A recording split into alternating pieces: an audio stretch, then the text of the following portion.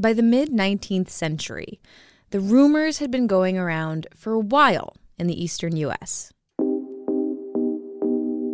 There had been trappers and some scouts who had been in there, and they had been telling stories, but no one believed them because they were always telling stories, that seemed hard to believe and outlandish. Rumors of a place in the Northwest, in Wyoming territory, that was truly fantastical in description. This place supposedly had exploding geysers shooting water 100 feet into the air. It had boiling springs. It had bubbling mud pots. It was both beautiful and dangerous. But who could say if any of these rumors were true? Really, Yellowstone was one of the few unmapped places in the United States in 1870 and 71.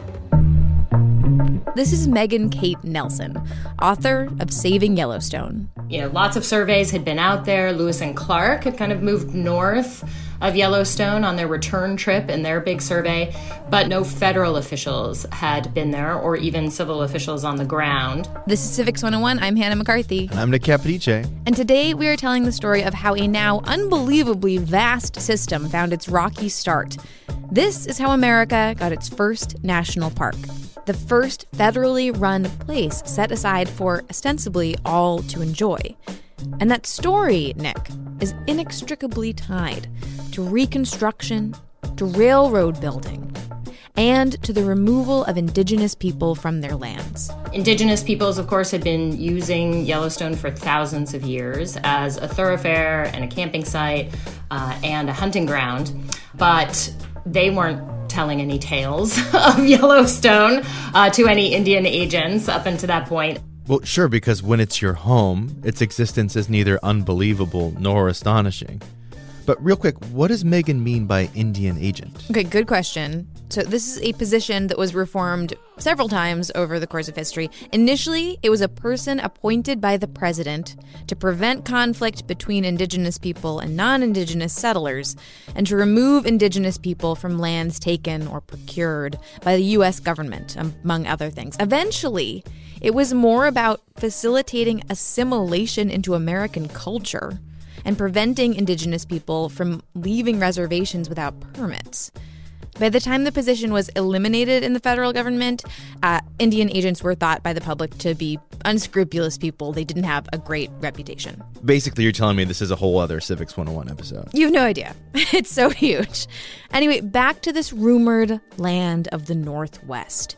As soon as non-indigenous Easterners learned that the rumors were indeed true, it was go west, young man. It wasn't until a group of kind of civic boosters in Montana went into the park in two different surveys in 1969 and then most importantly in 1870. That was really the first time that the American public really knew about Yellowstone and what might be there. And it got Ferdinand Hayden's attention. Ferdinand Vanderveer Hayden, noted American geologist and former Civil War Union Army physician. He had heard the stories and had always wanted to go to Yellowstone and had been frustrated in an attempt to go there 10 years earlier. But it was really in the spring of 1871 that he started to lobby Congress to go to Yellowstone. And up to that point, most federal officials, congressmen, the executive, really had no idea what was out there or if any of these rumors were true. I feel like we need to set the scene here for a moment. 1871. So the Civil War has only been over for about 6 years, and it's the Reconstruction period, which is, the government is trying to reintegrate the Confederate States back into the Union while preserving the rights of newly emancipated, formerly enslaved people and navigating the South's, quote, black codes, which restricted and exploited black Americans. Everything is extremely vulnerable and tense. And Hayden, this geologist, he's like, yep, now's the perfect time. Give me some money to go on an adventure. For Hayden, it was part of his ambition to become the most well-known scientific explorer in America. Perhaps even the world. He had that kind of grandiose of an idea of what his career would entail.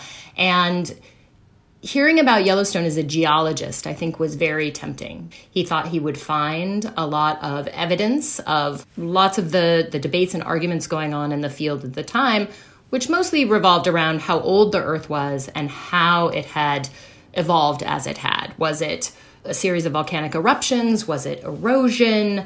Was it something else entirely, cataclysmic events? And he felt like he could find those answers in Yellowstone. And that was convincing to Congress? No, not entirely.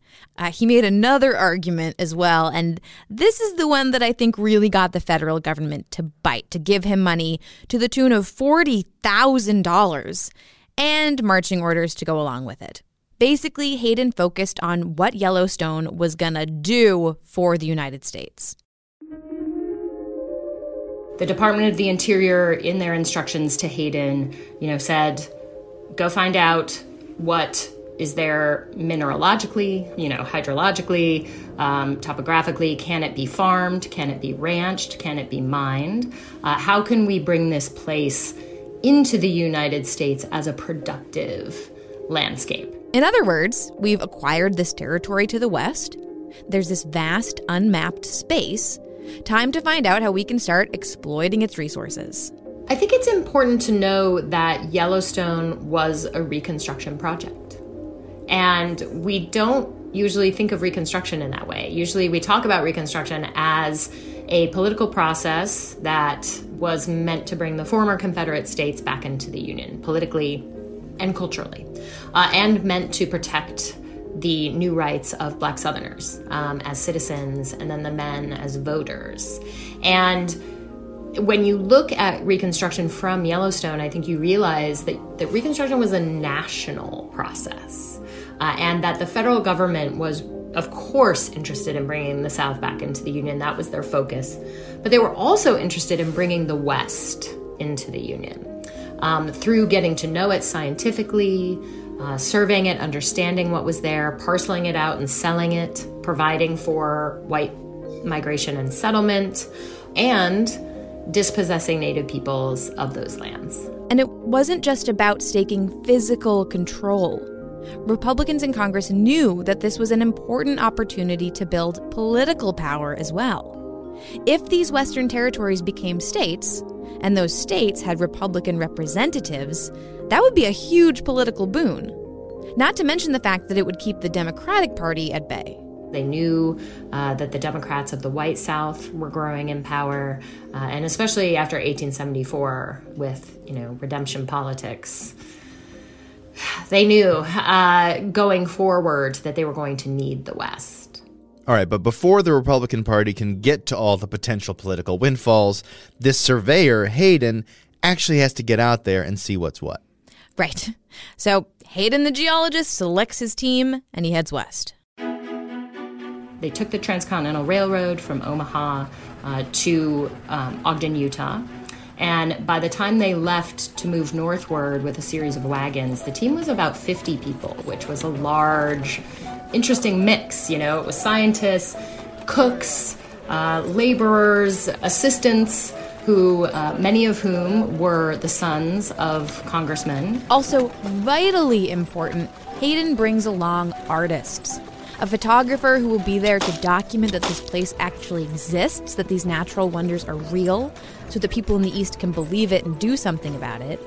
And to really capture that sweeping, compelling glory of it all, they had a painter. Really? Oh, yeah. That's wonderful. Thomas Moran was sent by Jay Cook, an investment banker, who was very interested in the Hayden survey because he was the lead financial driver of the Northern Pacific Railroad, which he hoped would lay track north of Yellowstone and bring tourists there. And he knew Thomas Moran from Philadelphia, who already had a fairly good reputation as a landscape painter. And so he helped pay his way and sent him out to join Hayden in July.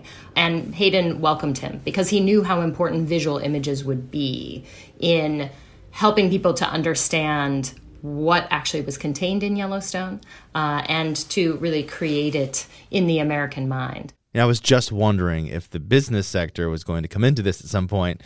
I mean, giant swaths of land without much development seem like they'd be candy to private industry. Absolutely. The Northern Pacific would eventually have a little spur rail that went directly to the northern entrance of the park for easy tourist access. Also, Jay Cook, the guy who owned the Northern Pacific Railroad, he was an avid hunter, and he was in support of preserving places for people like him to hunt.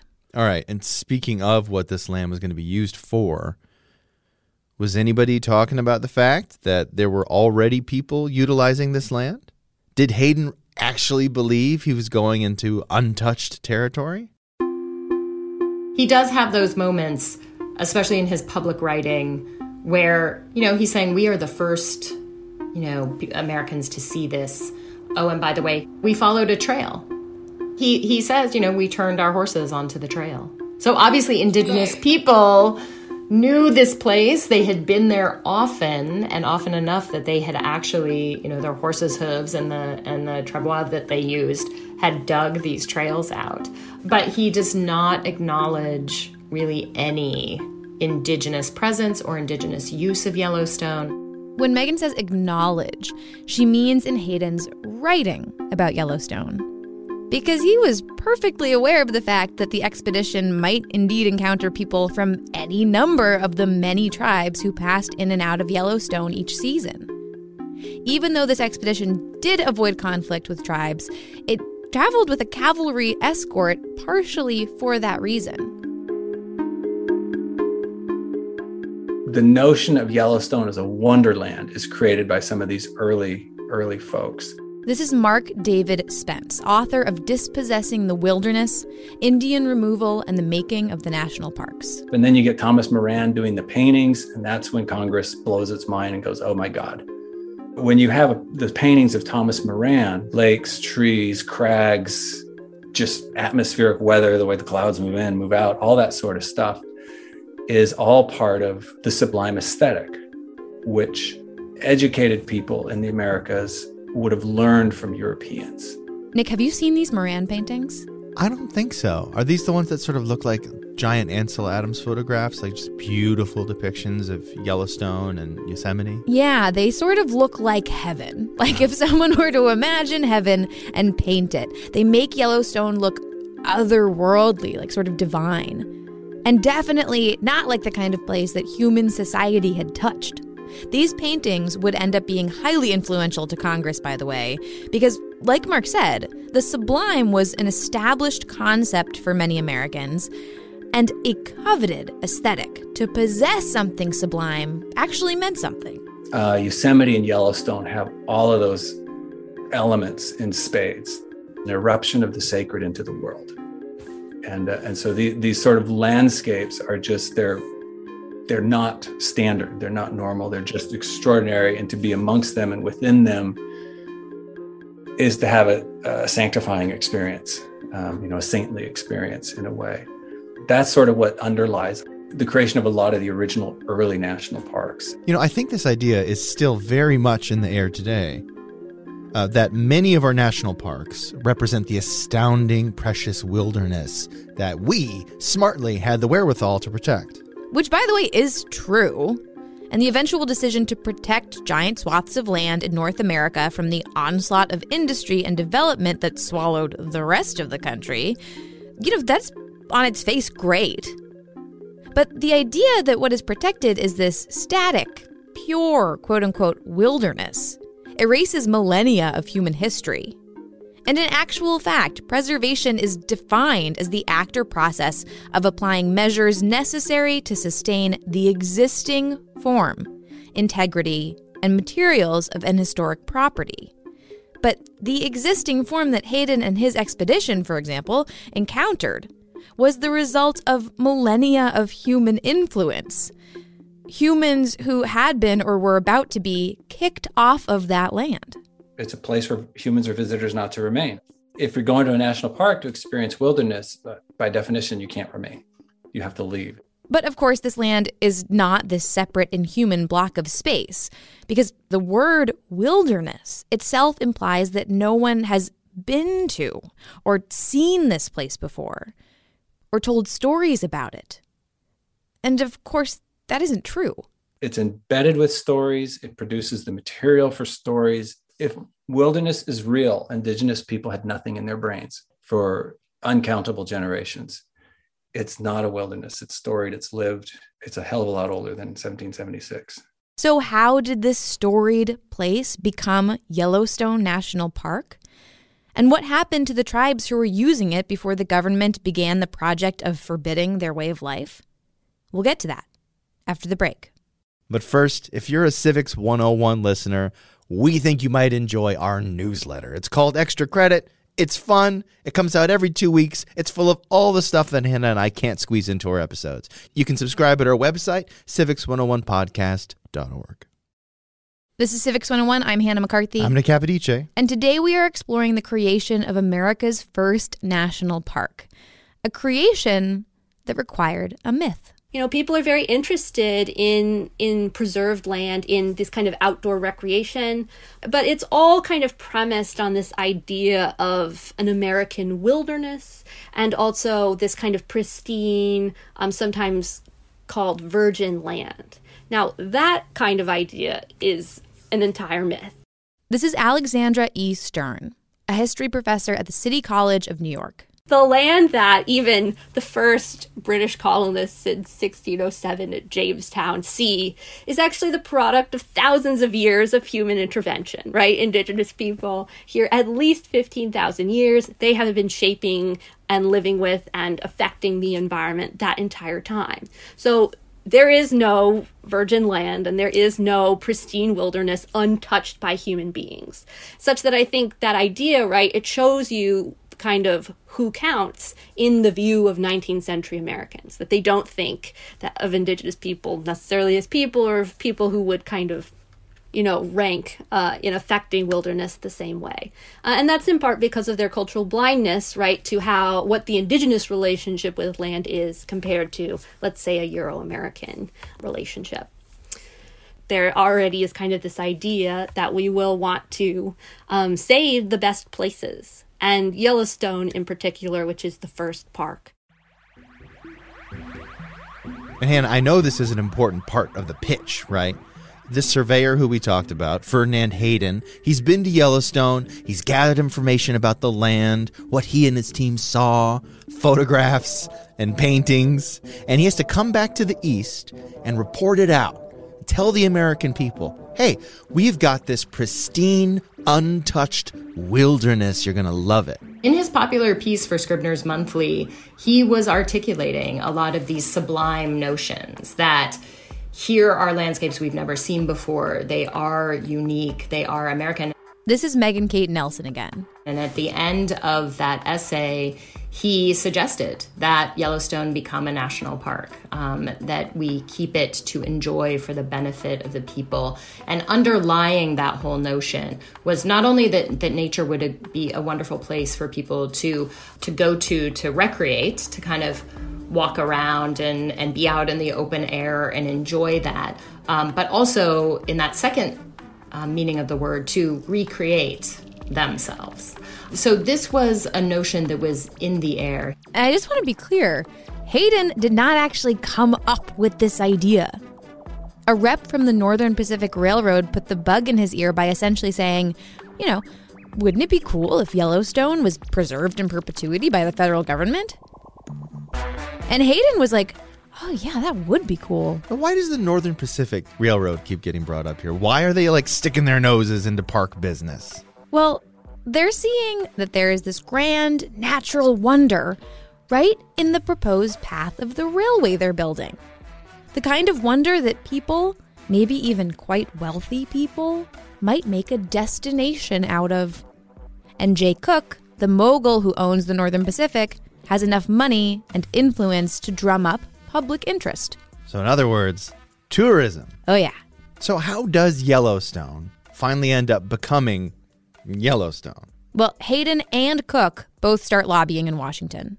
These arguments were pretty convincing that Yellowstone was this amazing natural wonder, that its geothermal regions in particular were unique in all the world and should be saved from development, that Hayden was very specific in including in these reports that he helped the public lands committees to write, that kind of these twin arguments that there were already entrepreneurs there hoping to build hotels and spas, and that this was going to be an eyesore, right? That this was going to be terrible. Nobody wanted this kind of development in Yellowstone. And then, do you remember how Hayden convinced the government to give him money to go in the first place? Yeah, like to figure out what Yellowstone can do for them, how to make money for America through mining or farming and stuff like that. The other argument was that Yellowstone was useless. So in his reports, and also kind of in response to those Department of Interior instructions, Hayden said, look, you can't use this to farm. You can't farm on top of a caldera. That's not going to work. And the water sources are kind of compromised, right? Because they have this superheated, very mineral water in them. So you can't farm there, you can't graze there. He determined there was no gold or silver or copper to be mined there. And this often comes up in a lot of preservation history, that people argue, well, this land can't be used for anything else. The way he saw it, Yellowstone had proven to be a place that would not be a great resource for farmers or miners. The United States is unlikely to be able to exploit it in that way. But it is sublime. It is beautiful. And the preservation of beautiful places for public enjoyment, that was already a pretty well accepted concept in America, something we borrowed from England. At this point, you already had a fairly famous designer of outdoor spaces, Frederick Law Olmsted, building parks in New York City. So those were the two arguments, and those were very convincing to the vast majority of Republicans who, it's important to note at this time that Republicans and Democrats had sort of opposite ideologies as they do today. So Republicans were very interested in creating a national infrastructure, in providing all kinds of services for the people, in protecting the American people's rights, and using the federal government power to do so. And so this was convincing to most of them. Okay, but this is the Reconstruction period. The United States is recovering from civil war. Who in Congress is going to agree to budget for the preservation of a giant park? Well, the thing is, they didn't. The Yellowstone Act did not come with appropriations, aka money to operate.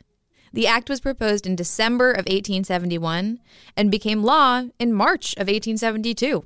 It was not a hard sell in Congress.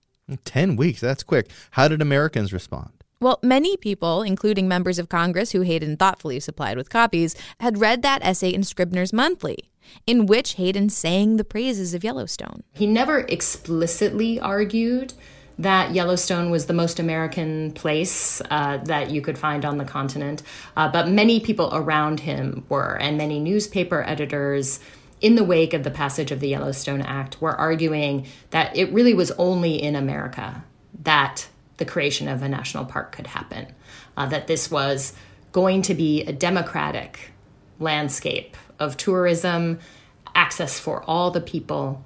Of course, in that notion, white Americans are completely ignoring the indigenous peoples who had been stewards of that land for thousands of years, many of whom were already forced onto reservations by the federal government, and then the Lakota peoples, whose defense of their lands east of Yellowstone would become a central concern for the federal government in the next couple of years. Now, I just want to note that there have been several Indian Appropriations Acts over the course of American history, but the reservation system was established by the 1851 Act. The history of treaties made and broken, of reservations, of forced movement, forced assimilation, and extermination efforts. That is a whole series here at Civics 101. For this episode, it is just important that you know that the U.S. government had already forcibly limited Native movement at this point. Okay, but I have to ask, because we know there were multiple tribes who used that land for various purposes, including as a home. Did the Yellowstone Act break any treaties? Which, frankly, the U.S. was not at all that shy about doing. Because Yellowstone was a thoroughfare for multiple indigenous communities during this period, no one tribal nation claimed it as their own, which actually worked to the federal government's benefit later because they did not have to negotiate with any indigenous tribes in order to take that land from them.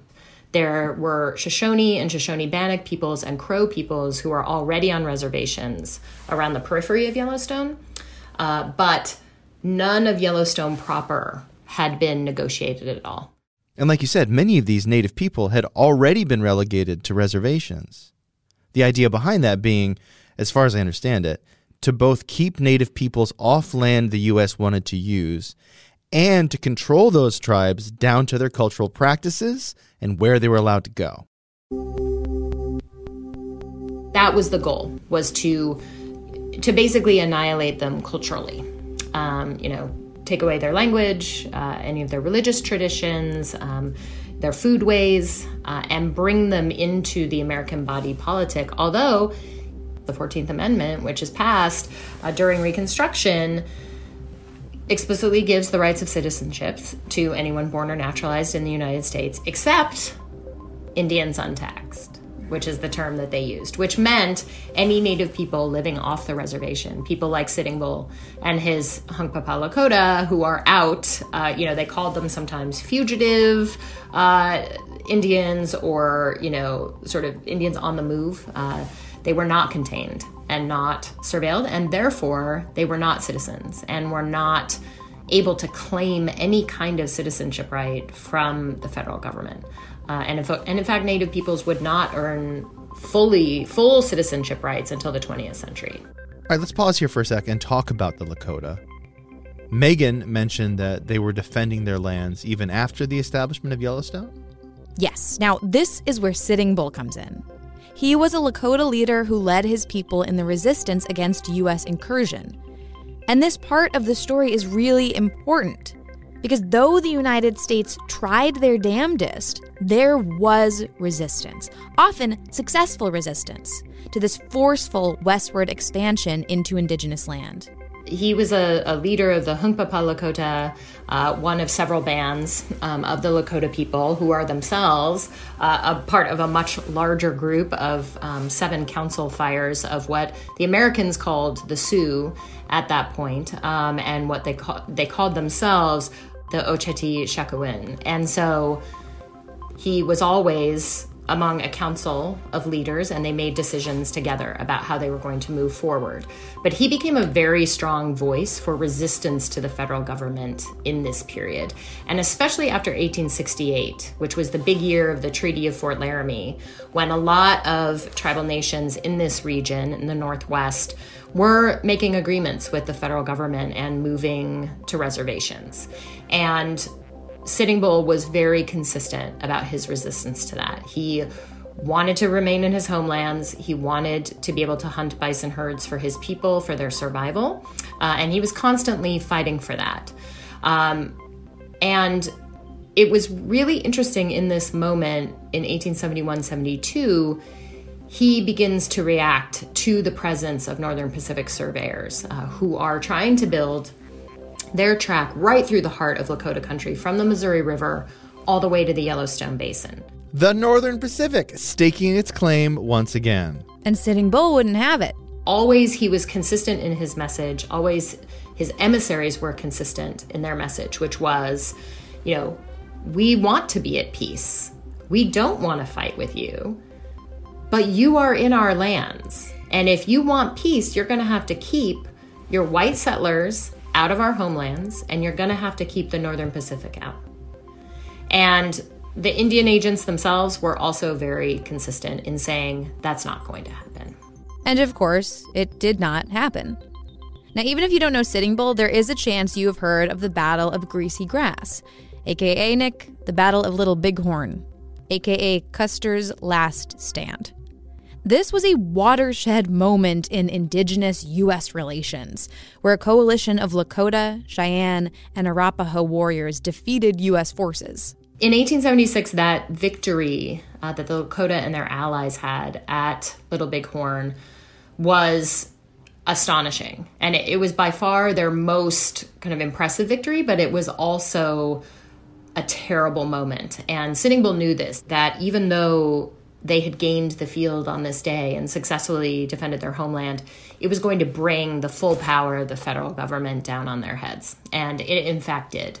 And Sitting Bull made the decision to move his band of Hunkpapa Lakota up to Canada. So why is this important? Why did the Battle of Greasy Grass come into this? How is this about Yellowstone National Park? Because that railroad marketed itself as having the Yellowstone National Park and dining car route to the Pacific Coast. You can buy a vintage map advertisement at Walmart today if you want. Because Yellowstone and the railroad and native removal are all the same story. Here's Mark David Spence again.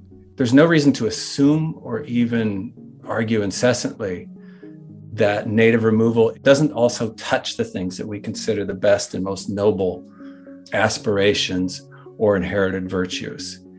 And I would say it's dangerous to forget that. We may not fix it or cure it, but it's very dangerous to forget that. Native removal, the admiration for national parks, they're just inseparable. They're definitive of what we are as a nation. National development and Indian policy go hand in hand. So, Hannah, over the course of this whole episode, I keep coming back to this pretty famous Wallace Stegner quote, which made its way into the Ken Burns documentary about the national parks. Stegner, by the way, was a novelist, environmentalist, and historian of the American West, and he said national parks are the best idea we ever had.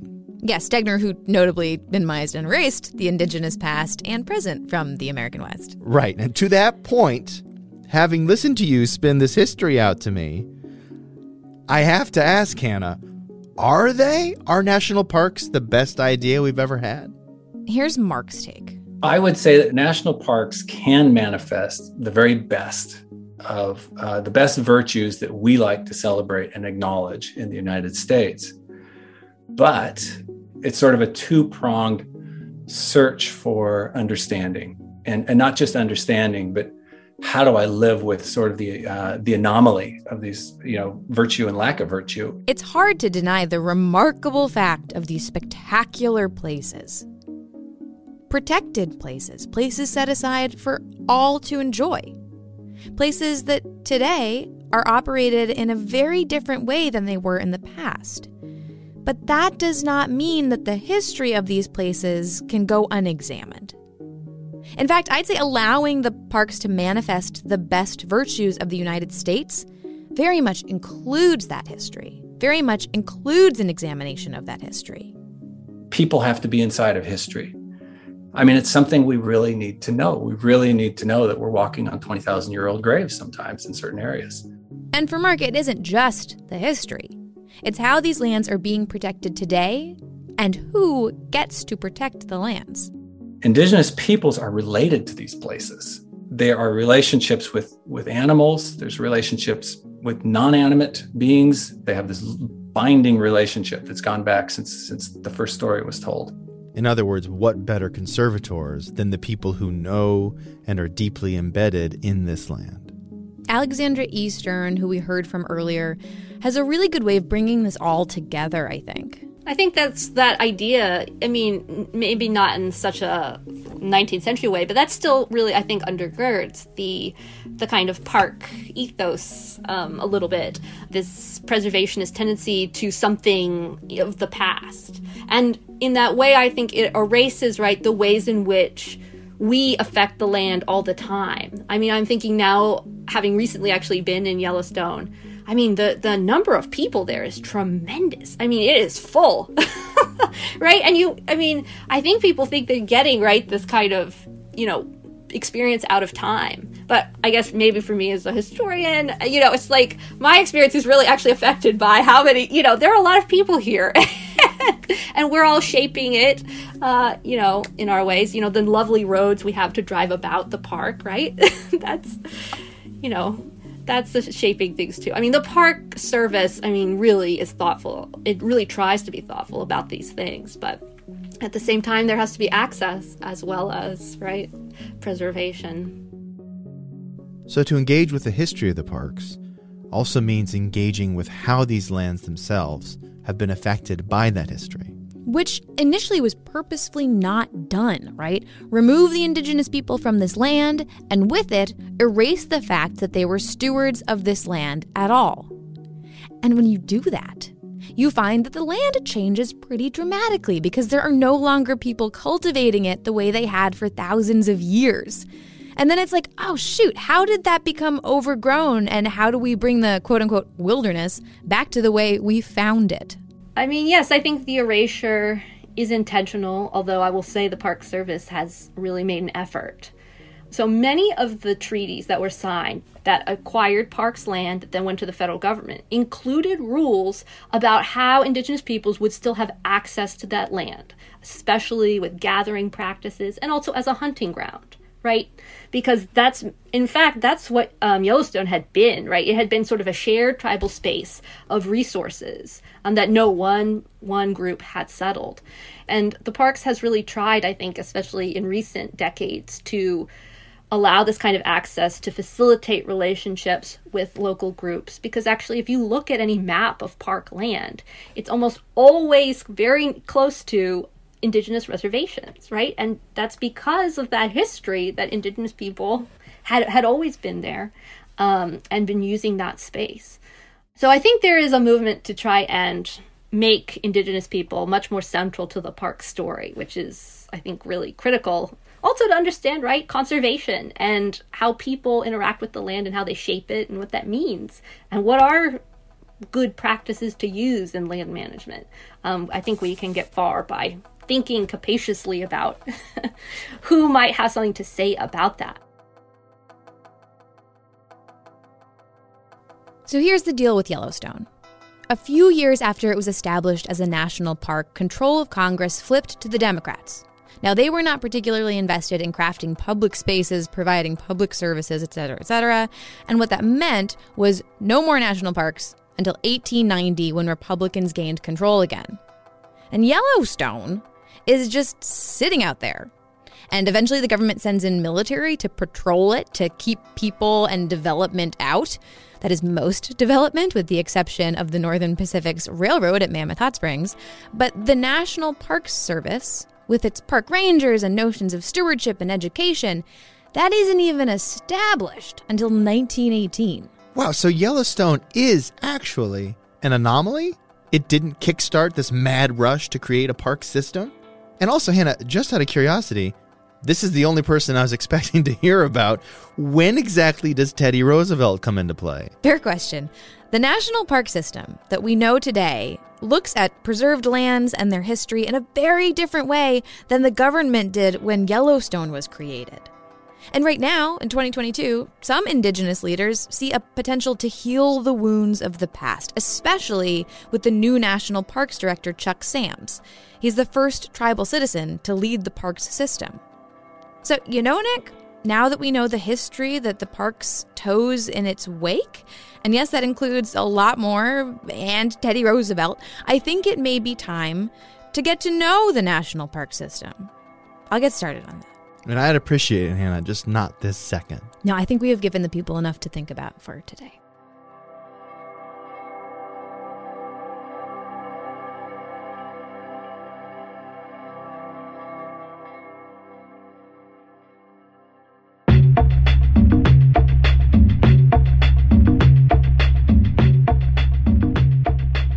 That does it for this episode, which was produced by Hannah McCarthy with help from me, Nick Capodice. Christina Phillips is our senior producer. Our staff includes Jackie Fulton. Rebecca Lavoie is our executive producer. Music in this episode by Cosp, Silver Maple, Arthur Benson, Alexandra Woodward, and Rocky Marciano. You can find this episode and many, many more at our website, civics101podcast.org. You can also find us on Apple Podcasts, Spotify, or pretty much anywhere you can find other podcasts. NPR One, Stitcher, Grape Snout.